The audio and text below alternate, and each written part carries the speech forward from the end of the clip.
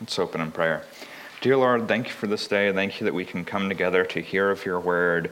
Thank you for your grace and for choosing us and for sending us out. We pray that you would just help us to think very missionally in life about the Great Commission. And we pray that you would empower us by your Spirit and comfort us by your Spirit and give us grace. And we pray that you would just bless this sermon. And amen.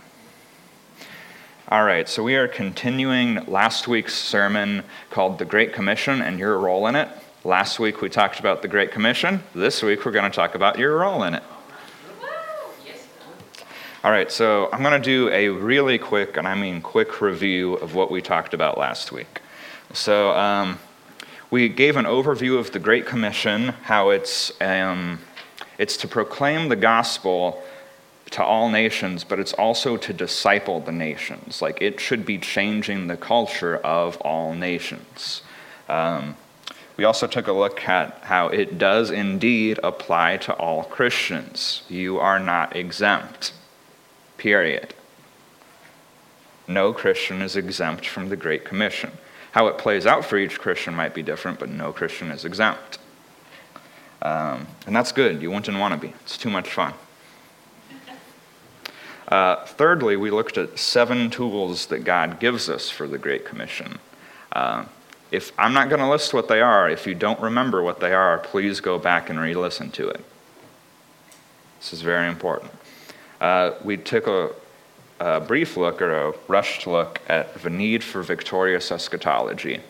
And yeah, if you missed any of it, please go back and re-listen.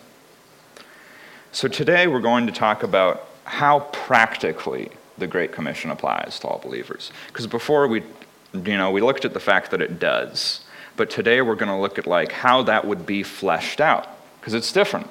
It's different for different people, and but you need to know to the best of your ability how it applies to you.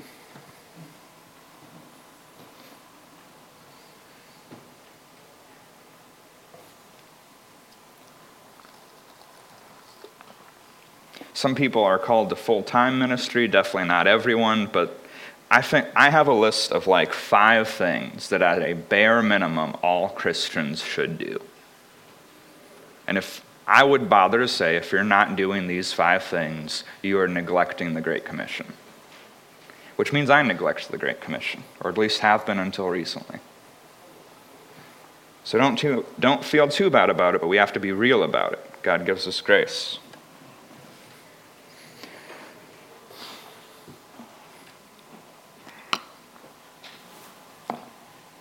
All right, number 1. Everyone should be reaching out to at least someone, to at least one person. And this is like just an idea that I have had recently. I think everyone should be reaching out to 3 people, give or take, about, in general. Or at least I think that would work well. So how I came to that, it's kind of just something that came to me personally, but I think it would work well for just about anyone. So I had been struggling recently with like knowing that I don't really do much evangelistically or to advance the gospel. And I was kind of like wrestling with the question back and forth in my head. Like, I know we all are commanded to pursue the Great Commission, and I know it, like, some people have different roles than others, but like, what should we be doing to evangelize? Like, what standard should I have for like whether or not I'm actually reaching out to people? Because otherwise, like, I would just go and evangelize maybe at Wright State like once a year, and like, yeah, is once a year enough? Does that count? Probably not. But I mean, the Bible doesn't give any specifics. So what I was wanting is just, you can't take it like hard, solid numbers as if it's from the Bible, because it's not. It's an idea. But something that I can use to know, am I pursuing this? Am I actually pursuing this? Or am I just telling myself I am? So, and then as I was like struggling with that and wrestling with that and praying about it, at one point I just came to the conclusion, just at any point in life, I should have 3 non-Christians who I'm reaching out to somewhere between on a week or month basis. Like, anyone has the time for that. Anyone has the time for that. And not only do we all have the time for that, but so we're a church of 70 people. If we were all reaching out to 3 people, we'd be reaching out to 210 people. It wouldn't be like a big hindrance to your life to be reaching out to 3 people, but it'd make a big difference. And if we can't even reach out to 3 people on somewhere between once a week and once a month, then do we really care about practically sharing the gospel with other people?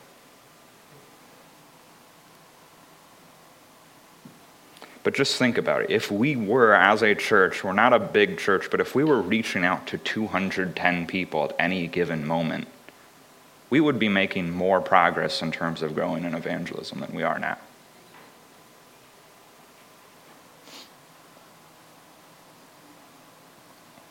So that's what I've been trying to do. I would strongly recommend that you think and pray about that this week. That you think about, is that reasonable? Could I do that? Would that make a difference? Would that be worth my time? And I think it would be, but I would recommend that you think and pray about who would be 3 people that I can reach out to on somewhat of a reoccurring basis. Maybe a coworker, maybe a friend, maybe a family member. Maybe someone you met on the street, but someone who you can contact or hang out with for an hour, maybe somewhere between once a week and once a month. It doesn't have to be the same for each person. But if we just did that, we would be reaching out to 210 people on a consistent basis. And reaching out to someone like that in such a way where you can see them reoccurringly, in my experience when it comes to one-on-one evangelism, that tends to be more effective than just meeting someone on the street and, having a one-off conversation with them about the gospel. Because when you meet with someone reoccurringly, or you get to see them again and later on and again, then they have time to think through and to wrestle with what God is telling them through you. And the person you met on the street in the Oregon district or at a university, they might think through it, but you should get their contact information. But if you didn't, you won't see them again, and you probably won't talk to them again.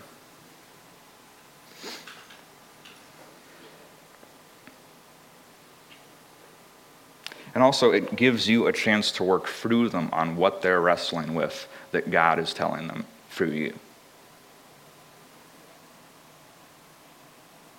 But I was happy that I got the idea about 3 people. It helped me have peace over an issue that was somewhat causing me to not have peace. It's simple and anyone can do it.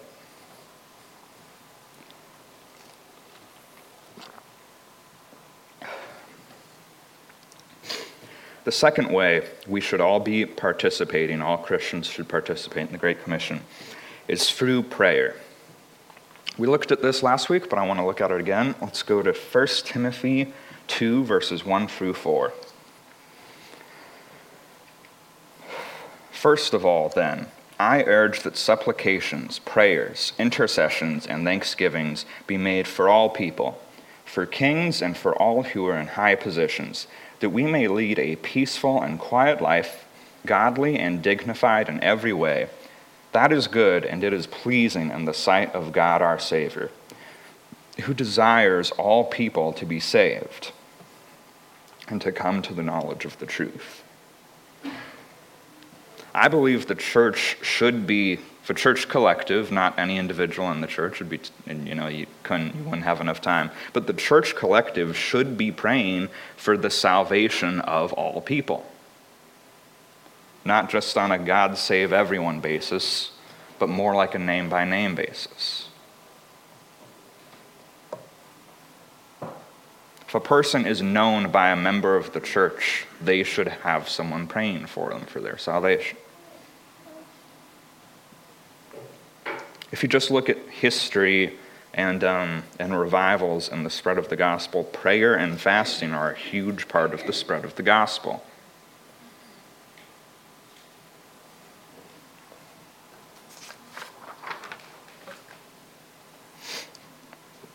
I want to take a look at a few more verses from the epistles of Paul where he requests or commands that people pray for the spread of the gospel. Let's look at Ephesians chapter 6, verses 18 through 20. Praying at all times in the Spirit, with all prayer and supplication, to that end keep alert with all perseverance, making supplication for all the saints, and also for me, that words may be given me in opening my mouth boldly to proclaim the mystery of the gospel, for which I am an ambassador in chains, that I may declare it boldly as I ought to speak. Colossians 4, 2 through 4. Continue steadfastly in prayer, being watchful in it with thanksgiving. At the same time, pray also for us, that God may open for us a door for the word to declare the mystery of Christ, on account of which I am in prison, that I might make it clear, which is how I ought to speak. 2 Thessalonians 3, 1 through 2. Finally, brothers, pray for us, that the word of the Lord may speed ahead and be honored, as happened among you, and that we may be delivered from wicked and evil men, for not all have faith. So it's clear in the scriptures, Paul, in his writings which are inspired by the Holy Spirit, expects us to pray for the advancement of the gospel. He doesn't say, please pray, he says pray.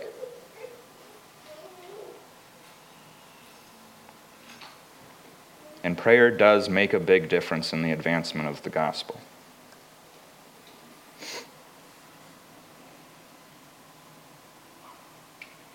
If you're not praying for the salvation of others or for the advancement of the gospel on at least once a week, if it doesn't just come up in your prayers in some way, at least once a week, I would say you're neglecting that aspect of the Great Commission.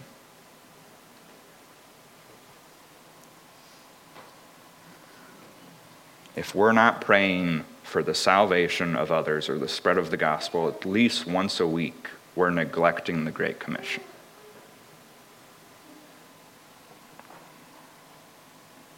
All right, number 3. Everyone should be looking for opportunities to spread the gospel and ready to use them.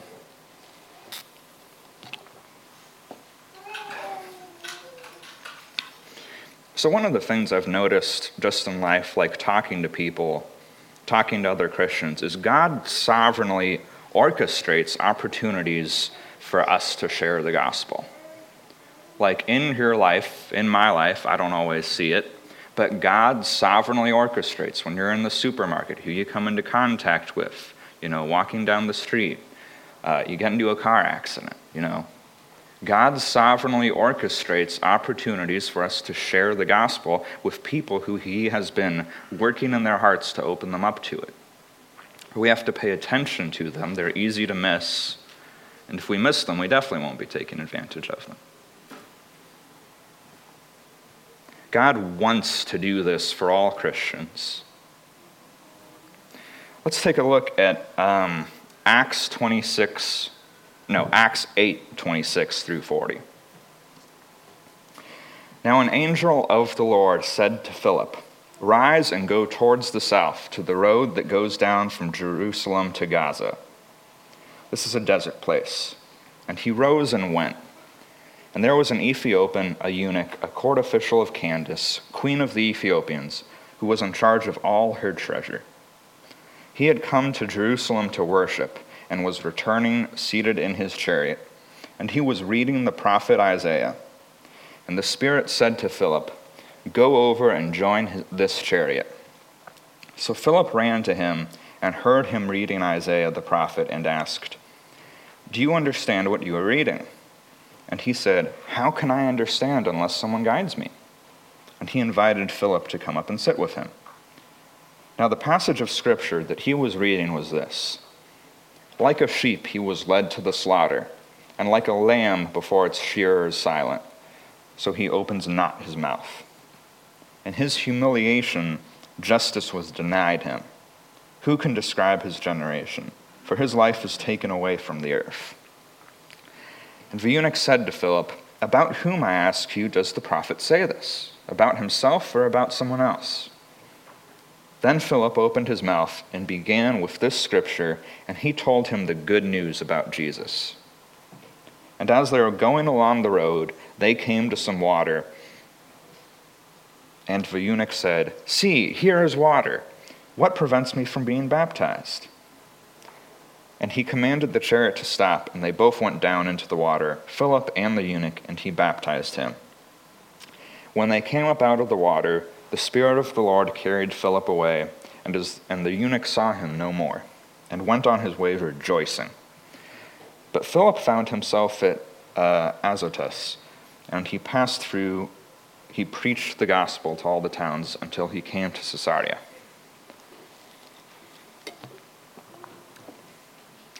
So, just in general, in life, in the world, at any given time, there are people who God is drawing to himself. There are non-Christians.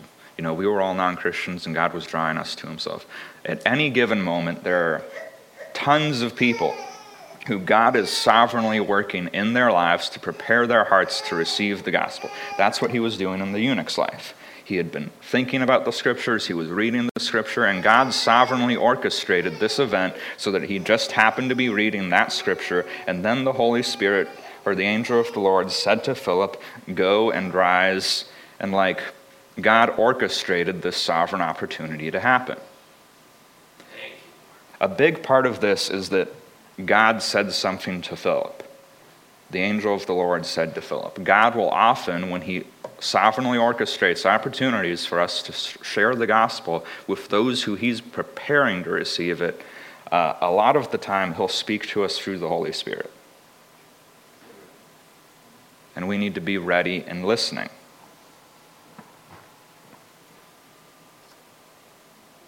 God definitely does this in several people's lives. I think he does this in our lives, and we just miss it most of the time.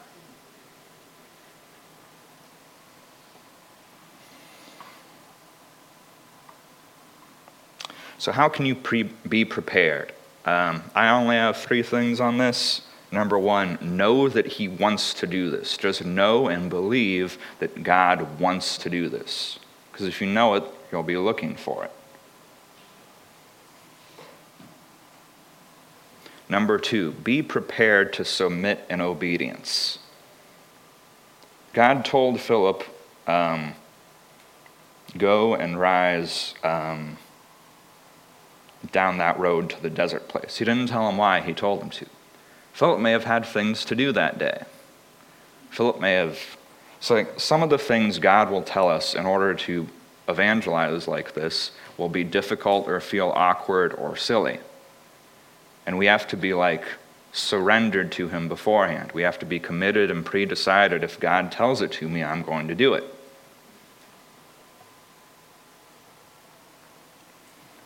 And number 3, we have to seek to know the scriptures deeper.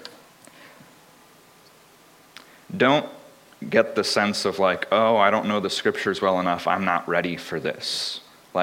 If the Holy Spirit's telling you something, or if God's given you an opportunity, then he made you ready enough to take the opportunity. But if you seek to know the scriptures better, you'll be more prepared for more opportunities.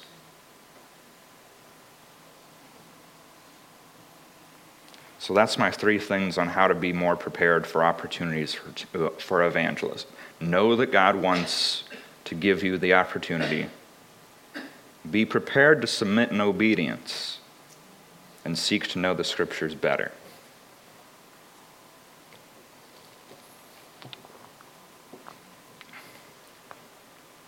We should pray about this every day. There are certain things that I pray as I'm driving to work every day. Every day on my way to work, I pray that God would fill me with the Holy Spirit, because we need frequent refillings. We need daily refillings. And God tells us to pray, and he will give us his Spirit. I also pray that God would help me to be productive at work. But we should pray every day that God would make us aware to the opportunities that he has for us, and that he would give us the strength and encouragement to obey him and take them. And we should pray that he would make his voice clear to us.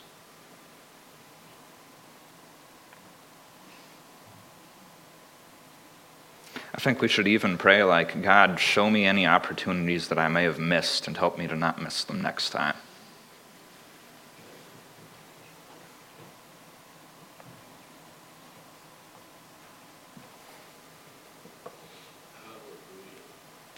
We do tend to miss a lot of opportunities. I'm convinced that we miss a lot of opportunities. And we miss them mostly because we're not looking for them.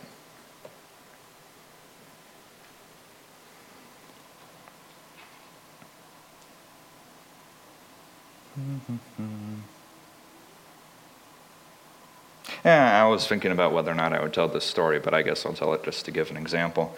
So this weekend, I got sunburnt. I was with Caleb and Caleb's dad in Tennessee, and so Caleb's dad, he's a great guy, but I have to tell this story about him. And I did ask his permission if I could tell this, and half of you probably know what it is. But so Larry, he used to go to like Kroger, someplace like that, and buy sports magazines, and the convenience store. And I was going to tell the story if you did. And so there was one lady who would usually be working the checkout, and he'd always be like having joy of the Spirit and be kind and be friendly because he had the fruit of the Spirit, and like.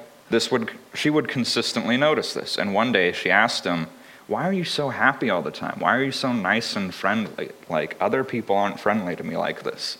And he says, I don't know. I guess I'm just a friendly kind of guy. And then he walked out. Like, that was an opportunity from God for evangelism he didn't see because he wasn't looking for it.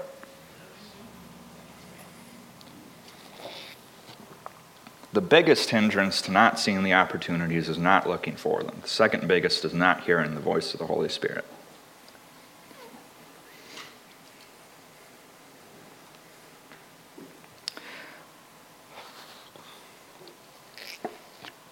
All right, number 4. We should all be giving and serving. So what I mean by that is God didn't call most people to full-time working for the gospel, but God did call people to full-time work for the gospel. And for those who have been called, for anyone who has ability to do so, we should seek to help them to better do that by serving and by giving. I want to read a few scriptures that kind of show this. So 1 Corinthians 9:13 through 14. Do you not know that those who are employed in the temple service get their food from the temple, and those who serve at the altar share in the sacrificial offerings? In the same way, the Lord commanded that those who proclaim the gospel should get their living by the gospel. So those who are in full-time gospel ministry should be supported by others so that they can sustain that. Also, this is not directly about that, but this shows the point. So Acts chapter 6, verses 2 through 3. This is about when the church in Acts appointed deacons for the first time. And the 12 summoned the full number of the disciples and said, "It is not right that we should give up the preaching of the word to serve tables.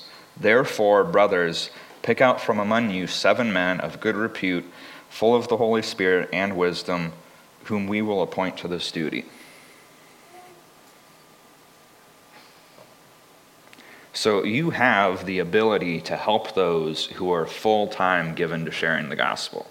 One, they need someone to buy food for them, or they need food because they're not making money directly by sharing the gospel, and they need to not have to work a 9 to 5 for that food. So money helps, but they also have lawns that need mowed and chores that need done. and that stuff could be done by someone else to save them time. That is a way to contribute to the Great Commission.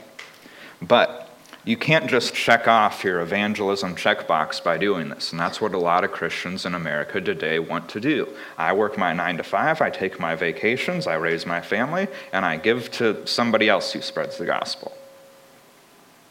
This is just one of 5 ways that I believe all believers should be contributing to the Great Commission. This is one of 5, and this does not check off the checkbox, but you should still be doing it.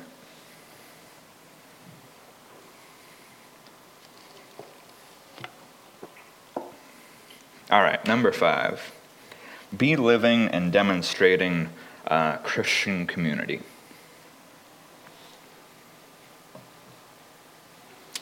So I've mentioned this before in other sermons, and last week, Christian community is one of God's testaments to the world that, the gospel is real.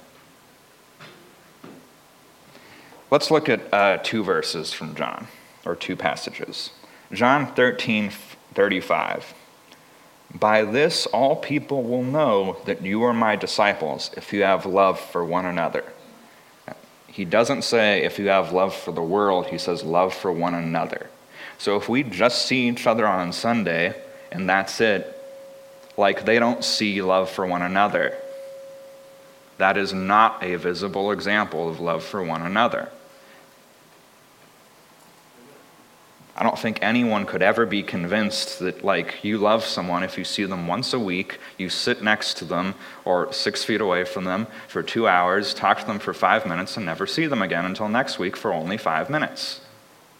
No sensible person should be convinced that that's love.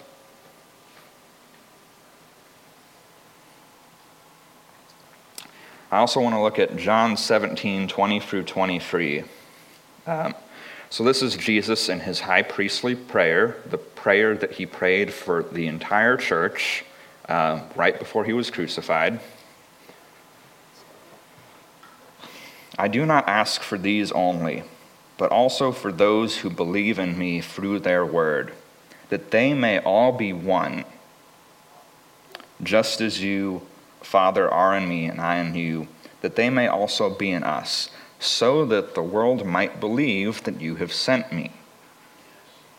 The glory that you have given me, I have given to them, that they may be one, as we are one, I and them, and you and me, that they may become perfectly one, so that the world may know that you sent me and loved them, even as you have loved me. Jesus was convinced in his mind there is a strong correlation between the church living as a community, the church being unified and being one, and the world actually believing that Jesus was sent by God. He was convinced of it. I think if he was convinced of it, we should be convinced of it.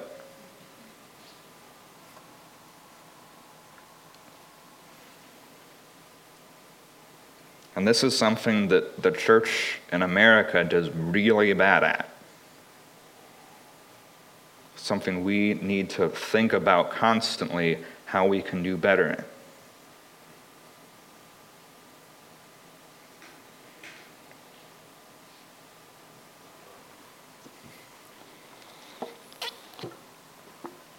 So that is the 5 principles that I had, 5 ways that I believe all believers are called to be involved in the Great Commission in.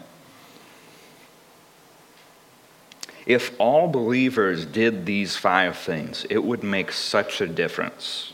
The state of the world would be different, noticeably different.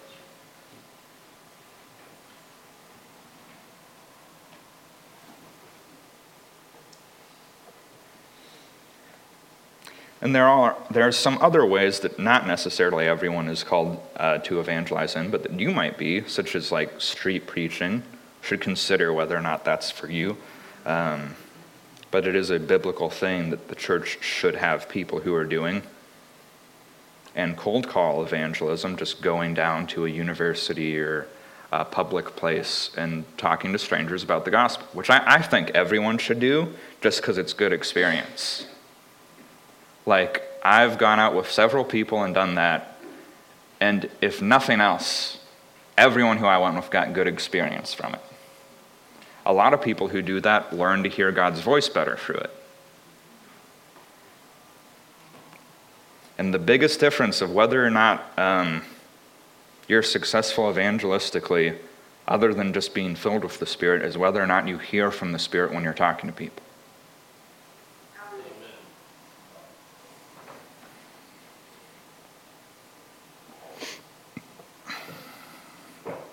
So I'm going to give you a minute to write down these 5 things. And after you write them down, I want you to think about, am I reaching out to people? Am I neglecting any of these? Are there any of these I should or could be doing more? And please take the time to think about it.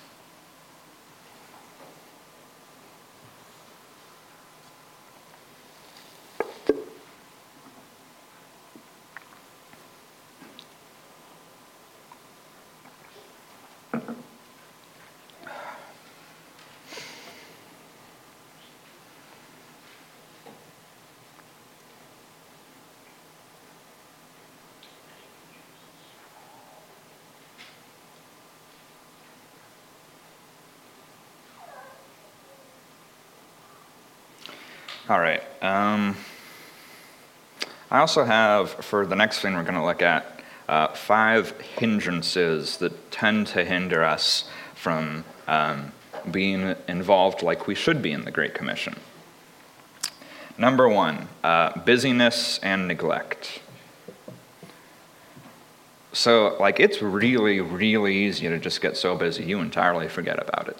I can't tell you how easy it is. If you don't think it's easy, you probably don't think about it.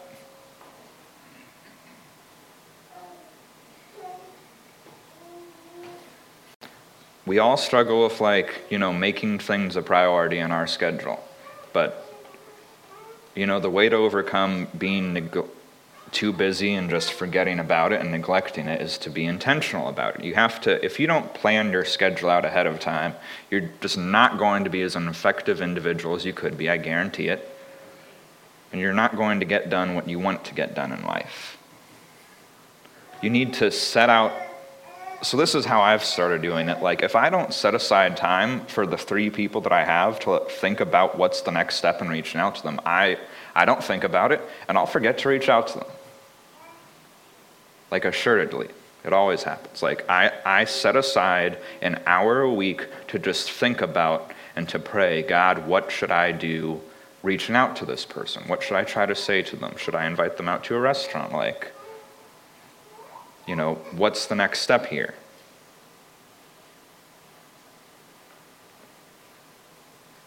You need to be intentional. You need to plan it into your schedule. And if you don't plan it into your schedule, you can almost guarantee you're going to forget it.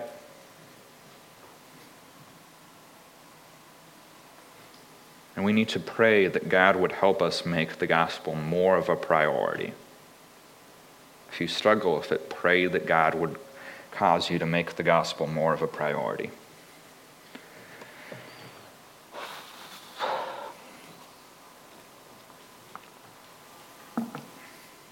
All right. These 5 hindrances are in no particular order, by the way. The next big struggle, probably the biggest struggle, fear of what other people think. Unfortunately, not only does this hinder us from sharing the gospel at all a lot of times, but even when we are sharing the gospel, a lot of times we let this affect what we will and won't say to people.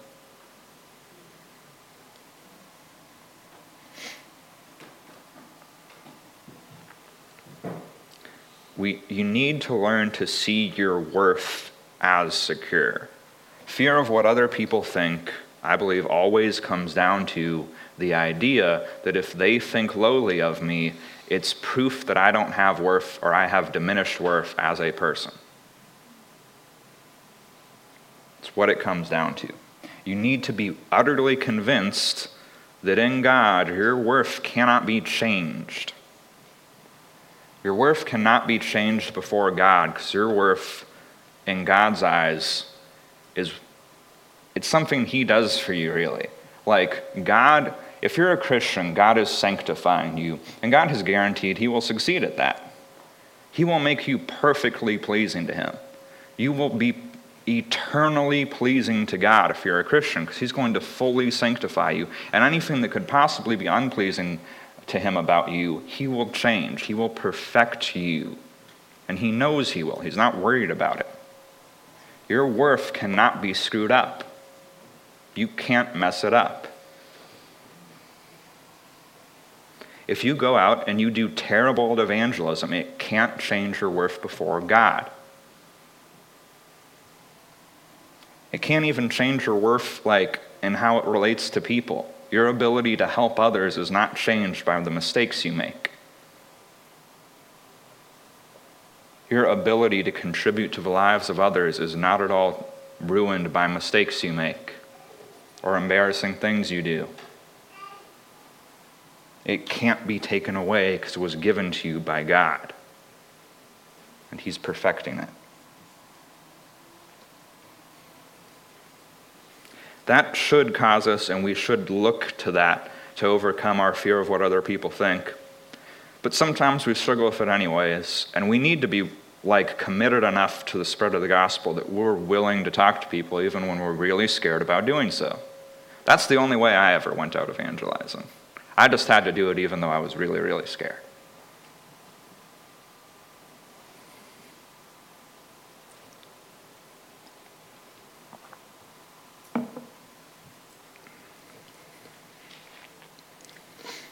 The next hindrance we tend to have, thinking it's not my job. So I've got a simple solution for this. Understand that it is your job. I love this verse. We probably look at it every sermon that I do anymore, but let's look at it again. Ephesians 4:11 and 12. And God gave the apostles, the prophets, the evangelists, the shepherds and teachers to equip the saints for the work of the ministry, for the building up of the body of the Christ. It doesn't say he gave the evangelists to evangelize so that the rest of the body doesn't have to. It says he gave the evangelists to equip the saints for the work of the ministry. It is your job.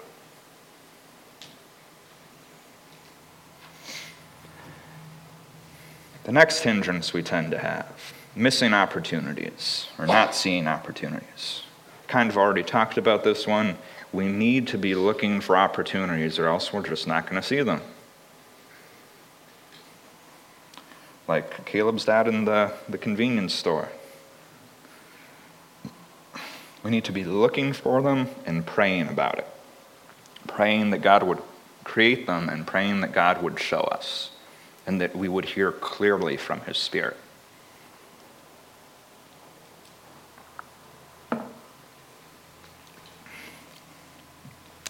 The last hindrance that we tend to have is thinking, I'm not ready. I'm not ready because my character isn't good enough. I'm not ready because I don't know God's word well enough. But the problem is we think this indefinitely because there's always more room to grow, and we tend to just indefinitely think, well, I'll be more ready next week. Well, you will, but you need to do it today anyway.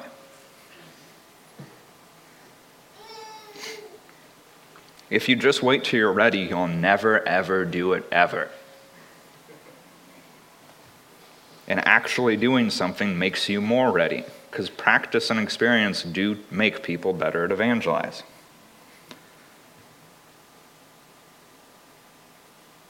You want to know who was a good evangelist? The woman at the well. And she didn't wait till she was ready. Let's look at John 4:39 through 41. Many of the Samaritans from that town believed in Jesus because of the woman's testimony. He told me everything I ever did. So when the Samaritans came to him, they urged him to stay with them, and he stayed 2 days. And because of his words, many more became believers. It seems like she went out immediately. She didn't even bother to make things right with her live-in boyfriend. So she really wasn't ready by those standards. She just went out and told people. And half the town came to Christ.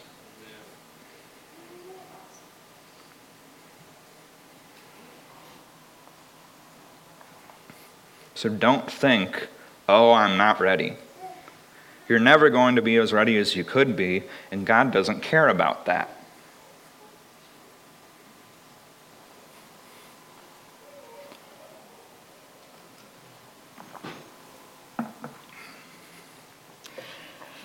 The last point I wanted to make is we need to be more evangelistic as a culture, as a church culture. We need a more evangelistic church culture.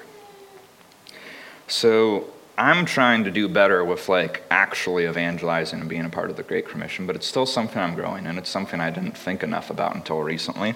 But we as a church don't do that good at this. I don't think we do that good at it. And if we really want to pursue a vision of being a biblical church, we have to change this. If we don't evangelize, we're not a biblical church, point blank. That's not possible. You can't be a biblical church and not evangelize.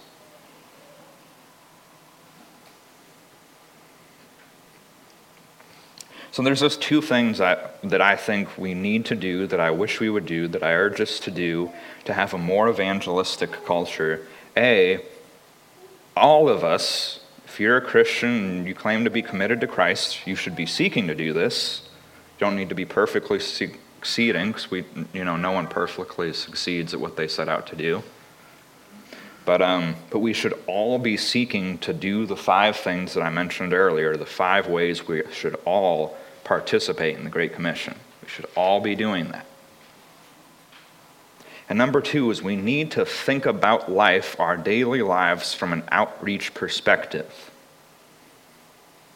You should be thinking about, how can I incorporate reaching out to others in my everyday life? This kind of goes hand in hand with seeing the opportunities from God thing. You could, as part of your everyday life, reach out to others. You have, things you do on the weekend as part of your day, you could invite others to. You could even do it in such a way that doesn't inconvenience you, if you thought about it. If you had the mindset, if you looked at life through the perspective of how can I reach out to others, you could do it without even inconveniencing you. And it's totally worth inconveniencing yourself over.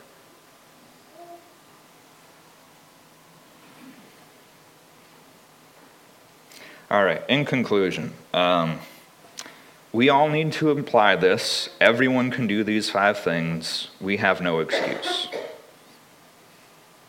God gives us grace. Don't feel too bad if you don't, It's serious, but it's not the end of the world. Nothing can ruin your ability, your worth before God. But we do need to deal with it.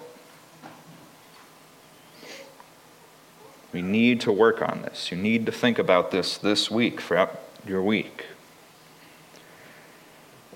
And so just as the last point, and for part of a conclusion, let's just take a minute. I want everyone who's taking notes, pull out your phone, pull out a pen and paper. Just write down 3 things that you could start doing at this point in life to be pursuing evangelism better, to be pursuing the Great Commission better.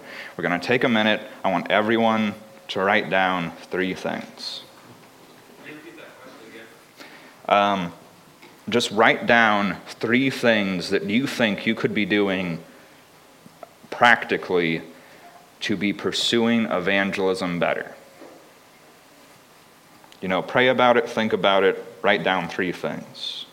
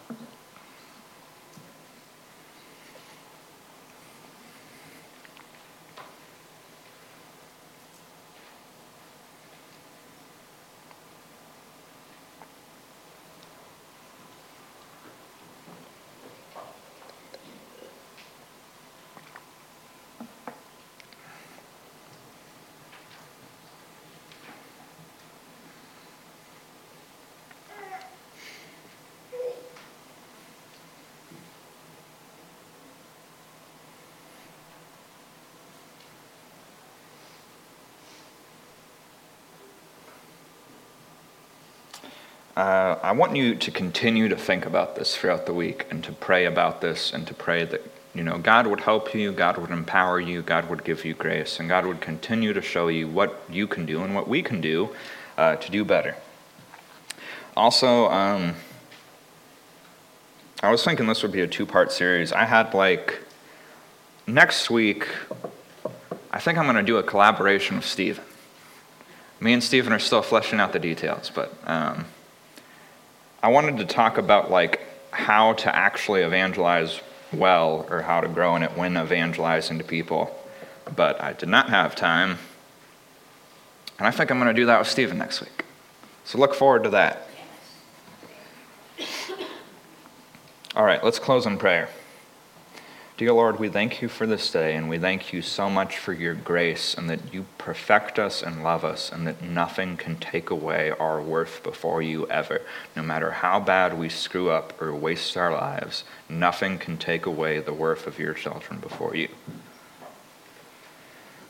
Lord, we pray that you would give us your heart for non-believers, your heart for the world. We pray that you would pour out the love of your Spirit into us, and it would just pour out of us. We pray that it would consume us, Lord. We pray that we wouldn't be able to stop thinking about it. We pray that it would keep us up at night. We pray that you would reach out to people through us, and that when we reach out to others, people would hear you and sense you and know your love, Lord. We pray that they would know you through us. We pray that you would make us good vessels, obedient vessels, and that you would glorify yourself through us as a church. We thank you for your grace, and amen.